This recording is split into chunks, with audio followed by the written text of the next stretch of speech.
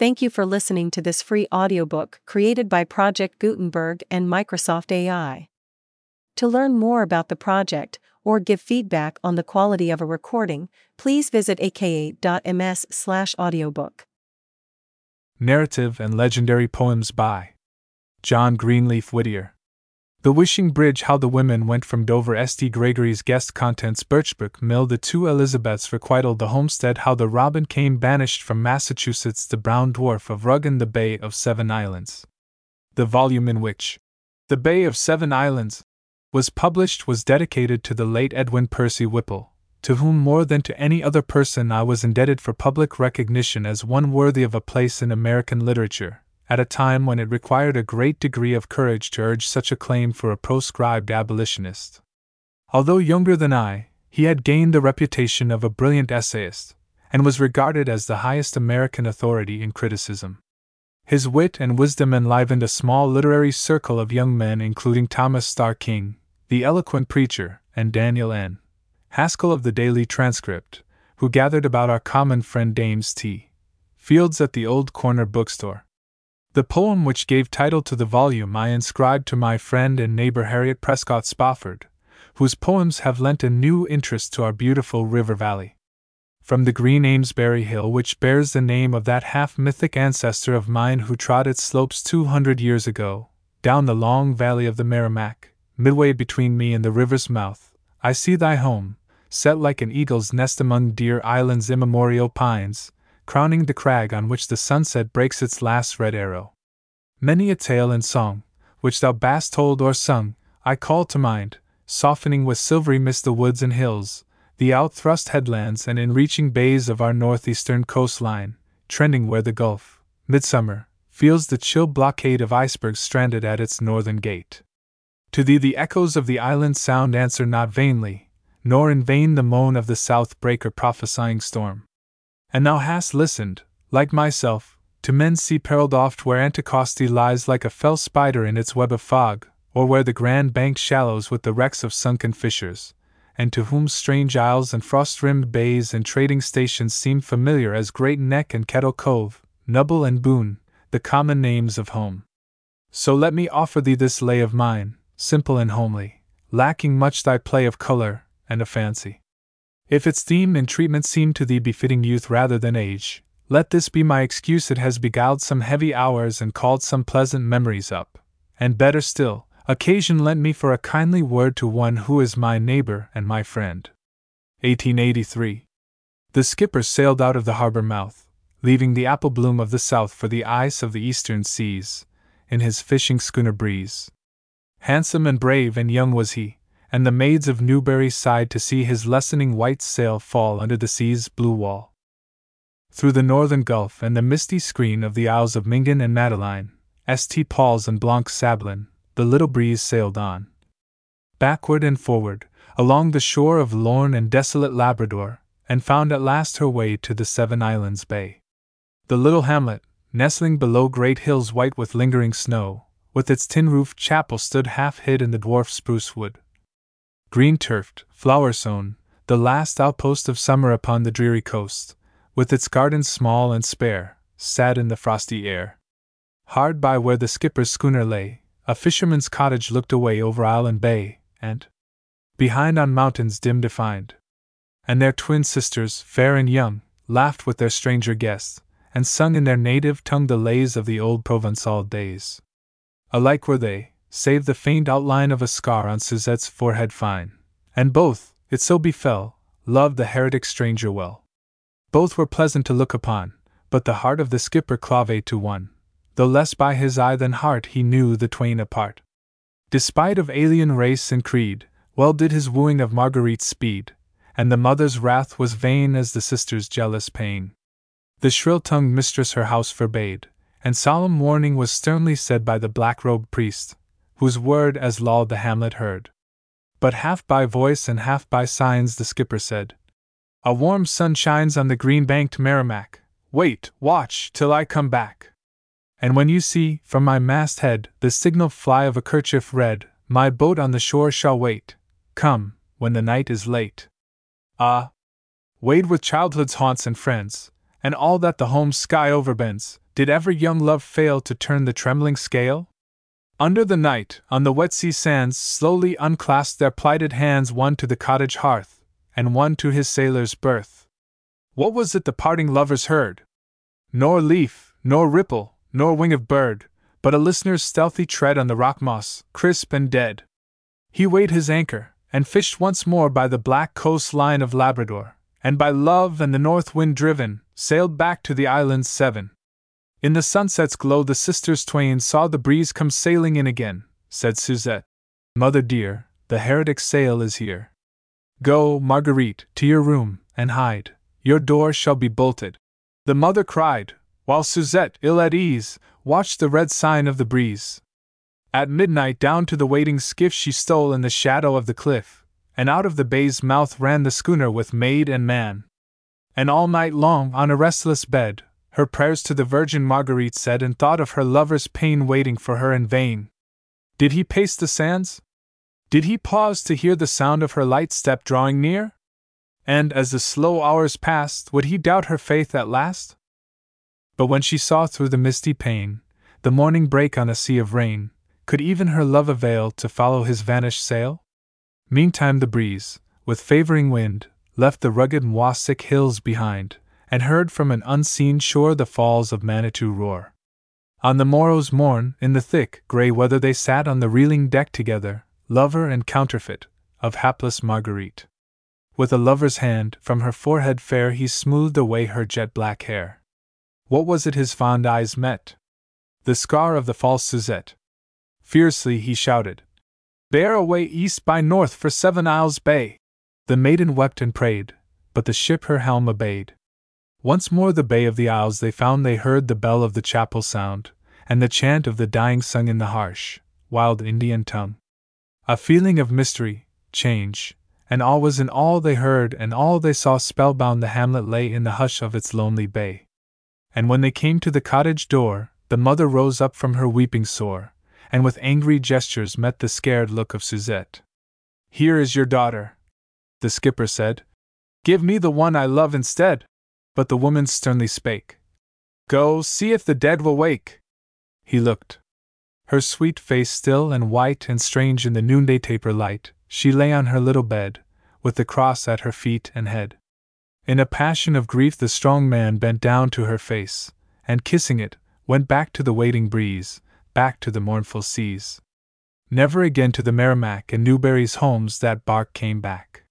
Whether her fate she met on the shores of Caracat, Miscou or Tracadie, who can say?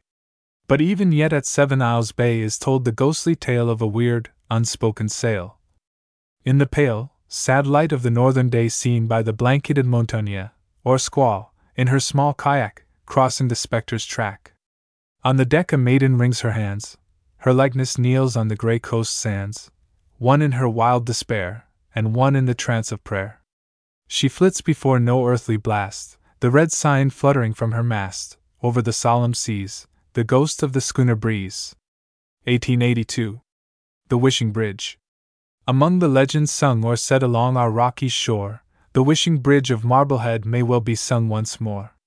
100 years ago, so ran the old-time story, all good wishes set above its span would, soon or late, befall. If pure and earnest, never failed the prayers of man or maid for him who on the deep sea sailed, for her at home who stayed. Once thither came 2 girls from school, and wished in childish glee, and one would be a queen and rule, and one the world would see. Time passed, with change of hopes and fears, and in the selfsame place 2 women, grey with middle years, stood, wondering, face to face. With wakened memories, as they met, they queried what had been. "A poor man's wife am I, and yet," said one, "I am a queen. My realm a little homestead is, where, lacking crown and throne, I rule by loving services and patient toil alone." The other said, "The great world lies beyond me as it lay, o'er love's and duty's boundaries my feet may never stray. I see but common sights of home, its common sounds I hear, my widowed mother's sick bedroom sufficeth for my sphere. I read to her some pleasant page of travel far and wide, and in a dreamy pilgrimage we wander side by side. And when, at last, she falls asleep, My book becomes to me a magic glass, my watch I keep, but all the world I see. A farm wife queen your place you fill, while fancy's privilege is mine to walk the earth at will, thanks to the wishing bridge. Nay, leave the legend for the truth, the other cried, and say God gives the wishes of our youth, but in his own best way. 1882. How the Women Went from Dover. The following is a copy of the warrant issued by Major Waldron, of Dover, in 1662. The Quakers, as was their wont, prophesied against him, and saw, as they supposed, the fulfillment of their prophecy when, many years after, he was killed by the Indians. To the constables of Dover, Hampton, Salisbury, Newbury, Rowley, Ipswich, Wenham, Lynn, Boston, Roxbury, Dedham, and until these vagabond Quakers are carried out of this jurisdiction. You, and every one of you, are required, in the King's Majesty's name, to take these vagabond Quakers, and Coleman, Mary Tompkins, and Alice Ambrose, and make them fast to the cart's tail, and driving the cart through your several towns, to whip them upon their naked backs not exceeding 10 stripes apiece on each of them, in each town, and so to convey them from constable to constable till they are out of this jurisdiction. As you will answer it at your peril, and this shall be your warrant. Richard Waldron. Dated at Dover, December 22, 1662. This warrant was executed only in Dover and Hampton. At Salisbury the constable refused to obey it. He was sustained by the townspeople, who were under the influence of Major Robert Pike, the leading man in the lower valley of the Merrimack, who stood far in advance of his time, as an advocate of religious freedom, and an opponent of ecclesiastical authority. He had the moral courage to address an able and manly letter to the court at Salem, remonstrating against the witchcraft trials.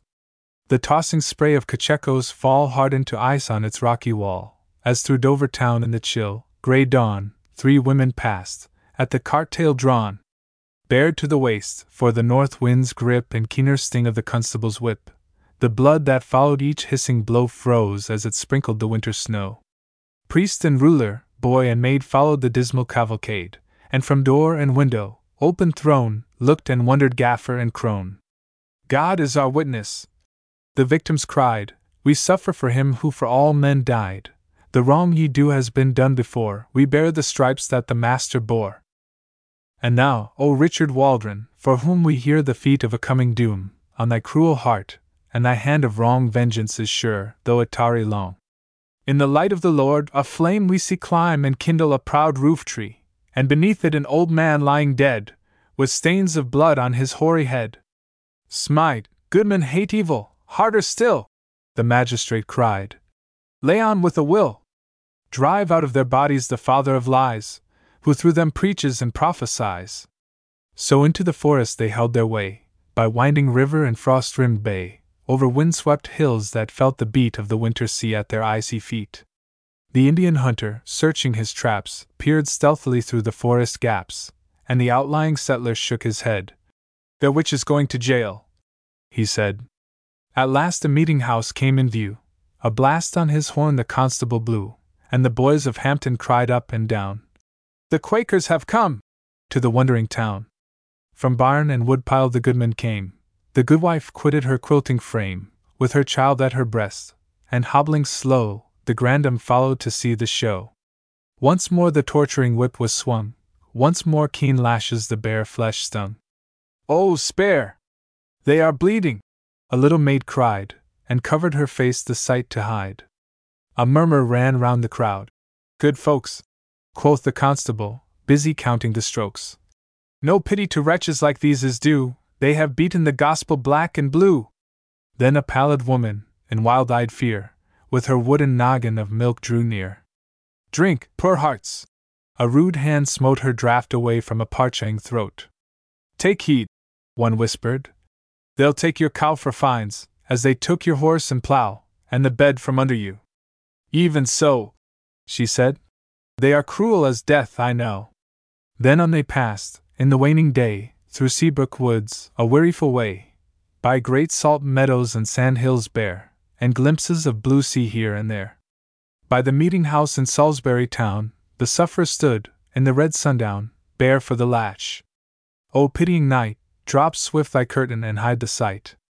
With shame in his eye and wrath on his lip, the Salisbury constable dropped his whip. "This warrant means murder foul and red, cursed is he who serves it," he said.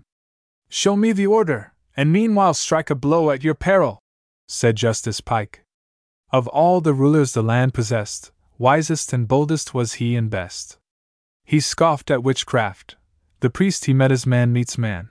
His feet he set beyond his dark age, standing upright, soul free, with his face to the morning light. He read the warrant. "These convey from our precincts. At every town on the way give each 10 lashes. God judge the brute! I tread his order under my foot.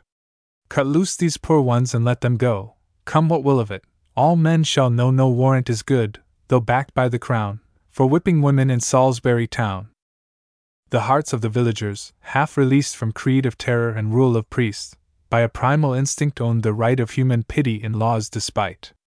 For ruth and chivalry only slept, his Saxon manhood the yeoman kept. Quicker or slower, the same blood ran in the Cavalier and the Puritan. The Quakers sank on their knees in praise and thanks. A last low sunset blaze flashed out from under a cloud, and shed a golden glory on each bowed head. The tale is one of an evil time, when souls were fettered and thought was crime, and heresy's whisper above its breath meant shameful scourging and bonds and death. What marvel, that hunted and sorely tried, even woman rebuked and prophesied, and soft words rarely answered back the grim persuasion of whip and rack. If her cry from the whipping post in jail pierced sharp as the keen-eye's driven nail, O woman, at ease in these happier days, forbear to judge of thy sister's ways. How much thy beautiful life may owe to her faith and courage thou canst not know, nor how from the paths of thy calm retreat she smoothed the thorns with her bleeding feet. 1883. St. Gregory's Guest. A tale for Roman guides to tell to careless, sight-worn travelers still, who paused beside the narrow cell of Gregory on the Celian hill. One day before the monk's door came a beggar, stretching empty palms, fainting and fast sick, in the name of the most holy asking alms. And the monk answered, "All I have in this poor cell of mine I give, the silver cup my mother gave, in Christ's name take thou it, and live." Years passed, and called at last to bear the pastoral crook and keys of Rome, the poor monk, in St. Peter's chair, sat the crowned Lord of Christendom. "Prepare a feast," St. Gregory cried, "and let 12 beggars sit thereat." The beggars came, and one beside, an unknown stranger, with them sat. "I ask thee not," the pontiff spake, "O stranger, but if need be thine, I bid thee welcome, for the sake of him who is thy Lord and mine." A grave, calm face the stranger raised, like his who on Gennesaret trod, or his on whom the Chaldeans gazed, whose form was as the Son of God. "Know'st thou," he said, "thy gift of old?" And in the hand he lifted up the pontiff marveled to behold once more his mother's silver cup. "Thy prayers and alms have risen, and bloomed sweetly among the flowers of heaven. I am the wonderful, through whom whatever thou askest shall be given." He spake and vanished. Gregory fell with his 12 guests in mute accord prone on their faces, knowing well their eyes of flesh had seen the Lord. The old-time legend is not vain, nor vain thy art, Verona's Paul, telling it o'er and o'er again on grey Vicenza's frescoed wall. Still wheresoever pity shares its bread with sorrow, want, and sin, and love the beggar's feast prepares, the uninvited guest comes in. Unheard, because our ears are dull, unseen, because our eyes are dim, he walks our earth, the wonderful, and all good deeds are done to him. 1883. Birchbrook Mill. A noteless stream, the birchbrook runs beneath its leaning trees. That low, soft ripple is its own, that dull roar is the sea's. Of human signs it sees alone the distant church spire's tip, and ghost-like, on a blank of grey, the white sail of a ship.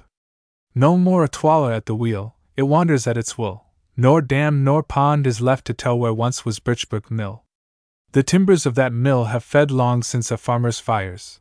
His doorsteps are the stones that ground the harvest of his sires. Man trespassed here, but nature lost no right of her domain. She waited, and she brought the old wild beauty back again. By day the sunlight through the leaves falls on its moist, green sod, and wakes the violet bloom of spring and autumn's golden rod. Its birches whisper to the wind, the swallow dips her wings in the cool spray, and on its banks the gray song sparrow sings. But from it, when the dark night falls, the schoolgirl shrinks with dread. The farmer, homebound from his fields, goes by with quickened tread. They dare not pause to hear the grind of shadowy stone on stone, the plashing of a water wheel where wheel there now is none. Has not a cry of pain been heard above the clattering mill?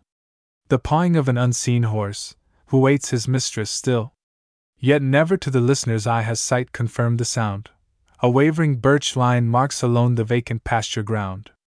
No ghostly arms fling up to heaven the agony of prayer, no spectral steed impatient shakes his white mane on the air. The meaning of that common dread no tongue has fitly told, the secret of the dark surmise the brook and birches hold. What nameless horror of the past broods here forevermore? What ghost his unforgiven sin is grinding o'er and o'er? Does, then, immortal memory play the actor's tragic part, rehearsals of a mortal life and unveiled human heart? God's pity spare a guilty soul that drama of its ill, and let the scenic curtain fall on Birchbrook's haunted mill. 1884. The Two Elizabeths. Read at the unveiling of the bust of Elizabeth Fry at the Friends' School, Providence, R.I.A. Died in 1209. Amidst Thuringia's wooded hills she dwelt, a high-born princess, servant of the poor, sweetening with gracious words the food she dealt to starving throngs at Wardbig's blazoned door. A blinded zealot held her soul in chains, cramped the sweet nature that he could not kill, scarred her fair body with his penance pains, and gauged her conscience by his narrow will. God gave her gifts of beauty and of grace. With fast and vigil she denied them all, unquestioning. With sad, pathetic face, she followed meekly at her stern guide's call. So drooped and died her home-blown rose of bliss in the chill rigor of a discipline that turned her fond lips from her children's kiss, and made her joy of motherhood a sin. To their sad level by compassion led, one with the low and vile herself she made, while thankless misery mocked the hand that fed, and laughed to scorn her piteous masquerade. But still, with patience that outwearied hate, she gave her all while yet she had to give, and then her empty hands, importunate, in prayer she lifted that the poor might live. Sore pressed by grief, and wrongs more hard to bear, and dwarfed, and stifled by a harsh control, she kept life fragrant with good deeds and prayer, and fresh and pure the white flower of her soul. Death found her busy at her task. One word alone she uttered as she paused to die. "Silence!" Then listened even as one who heard with song and winged the angels drawing nigh. Now Fra Angelico's roses fill her hands, and on Murillo's canvas, want and pain kneel at her feet. Her marble image stands worshipped and crowned in Marburg's holy fane. Yea, whereso her church its cross uprears, wide as the world her story still is told. In manhood's reverence, woman's prayers and tears, she lives again whose grave is centuries old. And still, despite the weakness or the blame of blind submission to the blind, she hath a tender place in hearts of every name, and more than Rome owns Saint Elizabeth. A. Died in 1780. Slow ages passed, and lo! Another came, an English matron, in whose simple faith nor priestly rule nor ritual had claim, a plain, uncanonized Elizabeth. No sackcloth robe, nor ashen-sprinkled hair, nor wasting fast, nor scourge, nor vigil long, marred her calm presence. God had made her fair, and she could do His goodly work no wrong. Their yoke is easy and their burden light, whose sole confessor is the Christ of God. Her quiet trust and faith transcending sight smoothed to her feet the difficult paths she trod. And there she walked, as duty bade her go, safe and unsullied as a cloistered nun, shamed with her plainness fashion's gaudy show, and overcame the world she did not shun. In Earlham's bowers, in Plashet's liberal hall, in the great city's restless crowd and din, her ear was open to the Master's call, and knew the summons of his voice within. Tender as mother, beautiful as wife, amidst the throngs of prisoned crime she stood in modest raiment faultless as her life, the type of England's worthiest womanhood. To melt the hearts that harshness turned to stone the sweet persuasion of her lips sufficed, and guilt, which only hate and fear had known, saw in her own the pitying love of Christ. So where soared the guiding spirit when she followed, finding every prison cell it opened for her sacred as a tent pitched by Gennesaret, or by Jacob's well. And pride and fashion felt her strong appeal, and priest and ruler marveled as they saw how hand in hand went wisdom with her zeal, and woman's pity kept the bounds of law. She rests in God's peace, but her memory stirs the air of earth as with an angel's wings, and warms and moves the hearts of men like hers, the sainted daughter of Hungarian kings. United now, the Briton and the Hun, each, in her own time, faithful unto death, live sister souls. In name and spirit one, Thuringia's saint and our Elizabeth. 1885. Requital. As Islam's prophet, when his last day drew nigh to its close, besought all men to say whom he had wronged, to whom he then should pay a debt forgotten, or for pardon sue, and through the silence of his weeping friends, a strange voice cried, "Thou owest me a debt, Allah be praised!" He answered, "Even yet he gives me power to make to thee amends. O friend! I thank thee for thy timely word." So runs the tale. Its lesson all may heed, for all have sinned in thought, or word, or deed, or, like the prophet, through neglect have erred. All need forgiveness, all have debts to pay ere the night cometh, while it still is day. 1885. The Homestead. Against the wooded hills it stands, ghost of a dead home, staring through its broken lights on wasted lands where old-time harvests grew. Unploughed, unsown, by scythe unshorn, the poor, forsaken farm fields lie, once rich and rife with golden corn and pale green breadths of rye. Of healthful herb and flower bereft, the garden plot no housewife keeps, through weeds and tangle only left, the snake, its tenant, creeps. A lilac spray, still blossom-clad, sways slow before the empty rooms. Beside the roofless porch a sad pathetic red rose blooms. His track, in mold and dust of drouth, on floor and hearth the squirrel leaves, and in the fireless chimney's mouth his web the spider weaves. The leaning barn, about to fall, resounds no more on husking eaves, no cattle low in yard or stall, no thresher beats his sheaves. So sad, so drear. It seems almost some haunting presence makes its sign, that down yon shadowy lane some ghost might drive his spectral kine.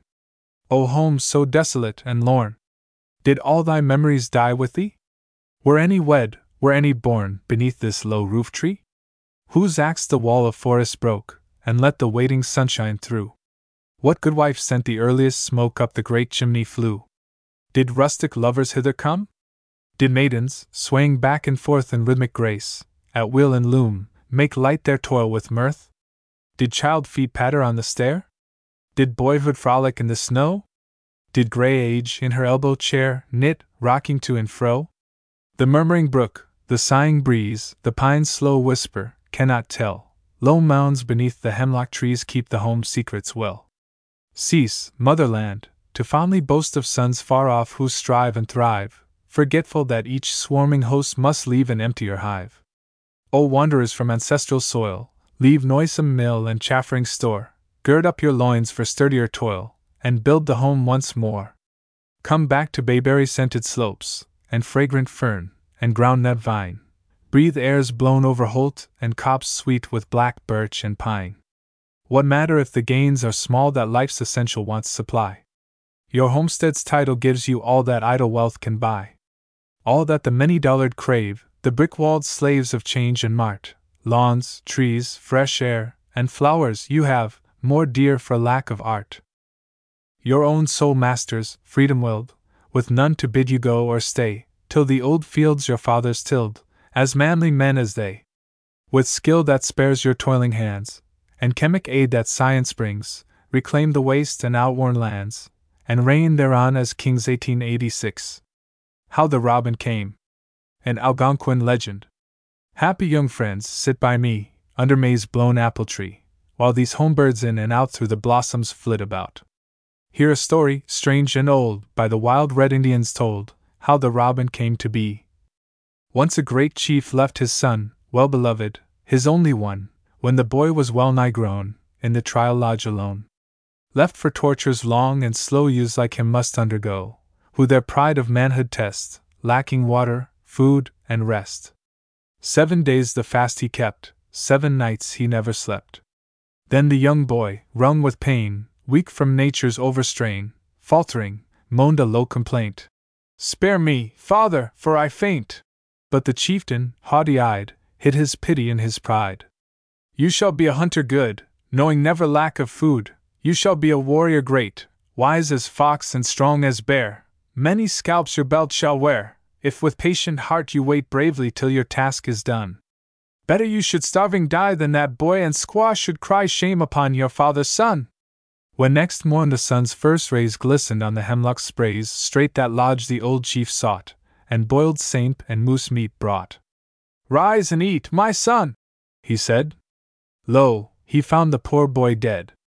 As with grief his grave they made, and his bough beside him laid, pipe, and knife, and wampum braid, on the lodge top overhead, preening smooth its breast of red and the brown coat that it wore, sat a bird, unknown before. And as if with human tongue, Mourn me not, it said o'er some. I, a bird, am still your son, happier than if hunter fleet, or a brave, before your feet laying scalps in battle won. Friend of man, my song shall cheer lodge and cornland, hovering near, to each wigwam I shall bring tidings of the corning spring. Every child my voice shall know in the moon of melting snow, when the maple's red bud swells, and the windflower lifts its bells. As their fond companion men shall henceforth own your son, and my song shall testify that of human kin am I.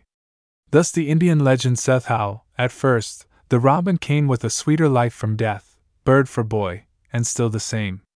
If my young friends doubt that this is the robin's genesis, not in vain is still the myth if a truth be found therewith unto gentleness belong gifts unknown to pride and wrong. Happier far than hate is praise, he who sings than he who slays. Banished from Massachusetts. 1660. On a painting by E.A. Abbey. The General Court of Massachusetts enacted October 19, 1658, that any person or persons of the cursed sect of Quakers should, on conviction of the same, be banished, on pain of death, from the jurisdiction of the Commonwealth. Over the threshold of his pleasant home set in green clearings passed the exiled friend, in simple trust, misdoubting not the end. Dear heart of mine, he said, the time has come to trust the Lord for shelter. One long gaze the good wife turned on each familiar thing, the lowing kine, the orchard blossoming, the open door that showed the hearth fire's blaze, and calmly answered, Yes, he will provide. Silent and slow they crossed the homestead's bound, lingering the longest by their child's grave mound. Move on, or stay and hang, the sheriff cried. They left behind them more than home or land, and set sad faces to an alien strand. Safer with winds and waves than human wrath, with ravening wolves than those whose zeal for God was cruelty to man, the exiles trod drear leagues of forest without guide or path, or launching frail boats on the uncharted sea, round storm-vexed capes, whose teeth of granite ground the waves to foam, their perilous way they wound, enduring all things so their souls were free. O true confessors, shaming them who did anew the wrong their pilgrim fathers bore, for you the Mayflower spread her sail once more, freighted with souls, to all that duty bid faithful as they who sought an unknown land, o'er wintry seas, from Holland's hook of sand. So from his lost home to the darkening main, bodeful of storm, stout Macy held his way, and, when the green shore blended with the gray, his poor wife moaned, Let us turn back again. Nay, woman, weak of faith, kneel down, said he, and say thy prayers, the Lord himself will steer, and led by him, nor man nor devils I fear. So the grey Southwicks, from a rainy sea, saw, far and faint, the loom of land, and gave with feeble voices thanks for friendly ground whereon to rest their weary feet, and found a peaceful deathbed and a quiet grave where, ocean-walled, and wiser than his age, the Lord of Shelter scorned the bigot's rage. Aquidneck's Isle, Nantucket's lonely shores, and Indian-haunted Narragansett saw the way-worn travelers round their campfire draw, or heard the plashing of their weary oars. And every place whereon they rested grew happier for pure and gracious womanhood, and men whose names for stainless honor stood, founders of states and rulers wise and true. The muse of history yet shall make amends to those who freedom, peace, and justice taught, beyond their dark age led the van of thought, and left unforfeited the name of friends. O Mother State, how foiled was thy design, the gain was theirs, the loss alone was thine. The Brown Dwarf of Ruggen. The hint of this ballad is found in Arndt's Märchen, Berlin, 1816. The ballad appeared first in St. Nicholas, whose young readers were advised, while smiling at the absurd superstition, to remember that bad companionship and evil habits, desires, and passions are more to be dreaded now than the elves and trolls who frighten the children of past ages. The pleasant Isle of Rügen looks the Baltic water o'er, to the silver-sanded beaches of the Pomeranian shore. And in the town of Rambin a little boy and maid plucked the meadow flowers together, and in the sea surf played.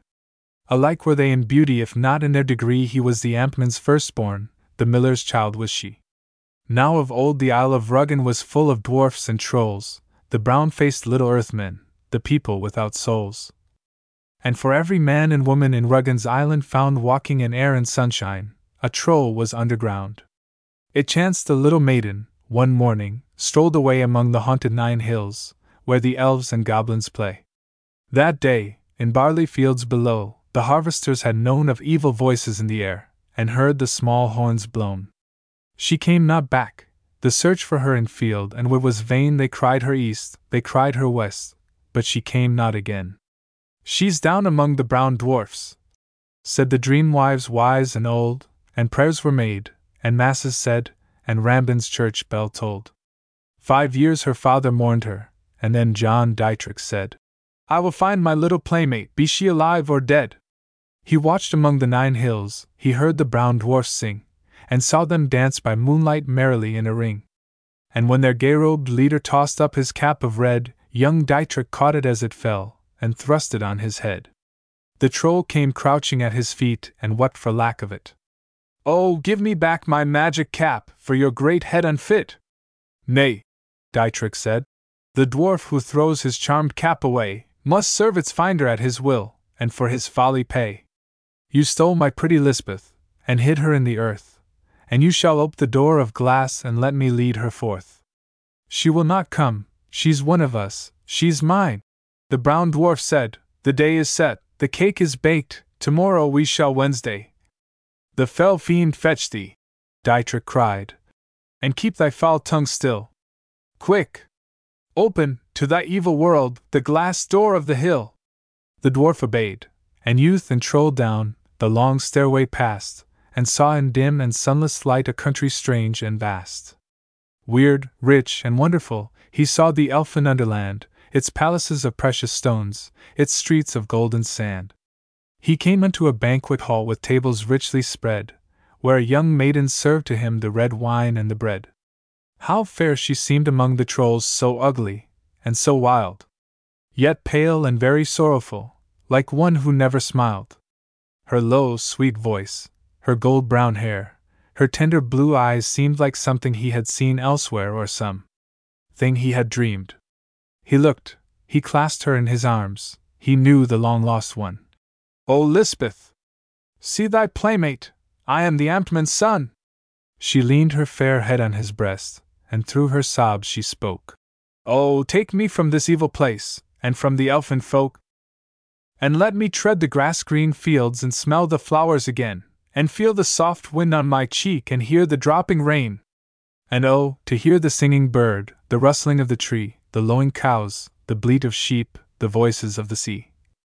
And oh, upon my father's knee to sit beside the door, and hear the bell of vespers ring in Rambin church once more. He kissed her cheek, he kissed her lips. The brown dwarf groaned to see, and tore his tangled hair and ground his long teeth angrily. But Dietrich said, For 5 long years this tender Christian maid has served you in your evil world, and well must she be paid. Haste, hither bring me precious gems, the richest in your store, then when we pass the gate of glass, you'll take your cap once more. No choice was left the baffled troll, and murmuring, he obeyed, and filled the pockets of the youth and apron of the maid. They left the dreadful underland and passed the gate of glass. They felt the sunshine's warm caress, they trod the soft, green grass. And when, beneath, they saw the dwarf stretch up to them his brown and crooked claw-like fingers, they tossed his red cap down. Oh, never shone so bright a sun, was never sky so blue, as hand in hand they homeward walked the pleasant meadows through. And never sang the birds so sweet in Rambin's woods before, and never washed the waves so soft along the Baltic shore. And when beneath his dooryard trees the father met his child, the bells rung out their merriest peal, The folks with joy ran wild.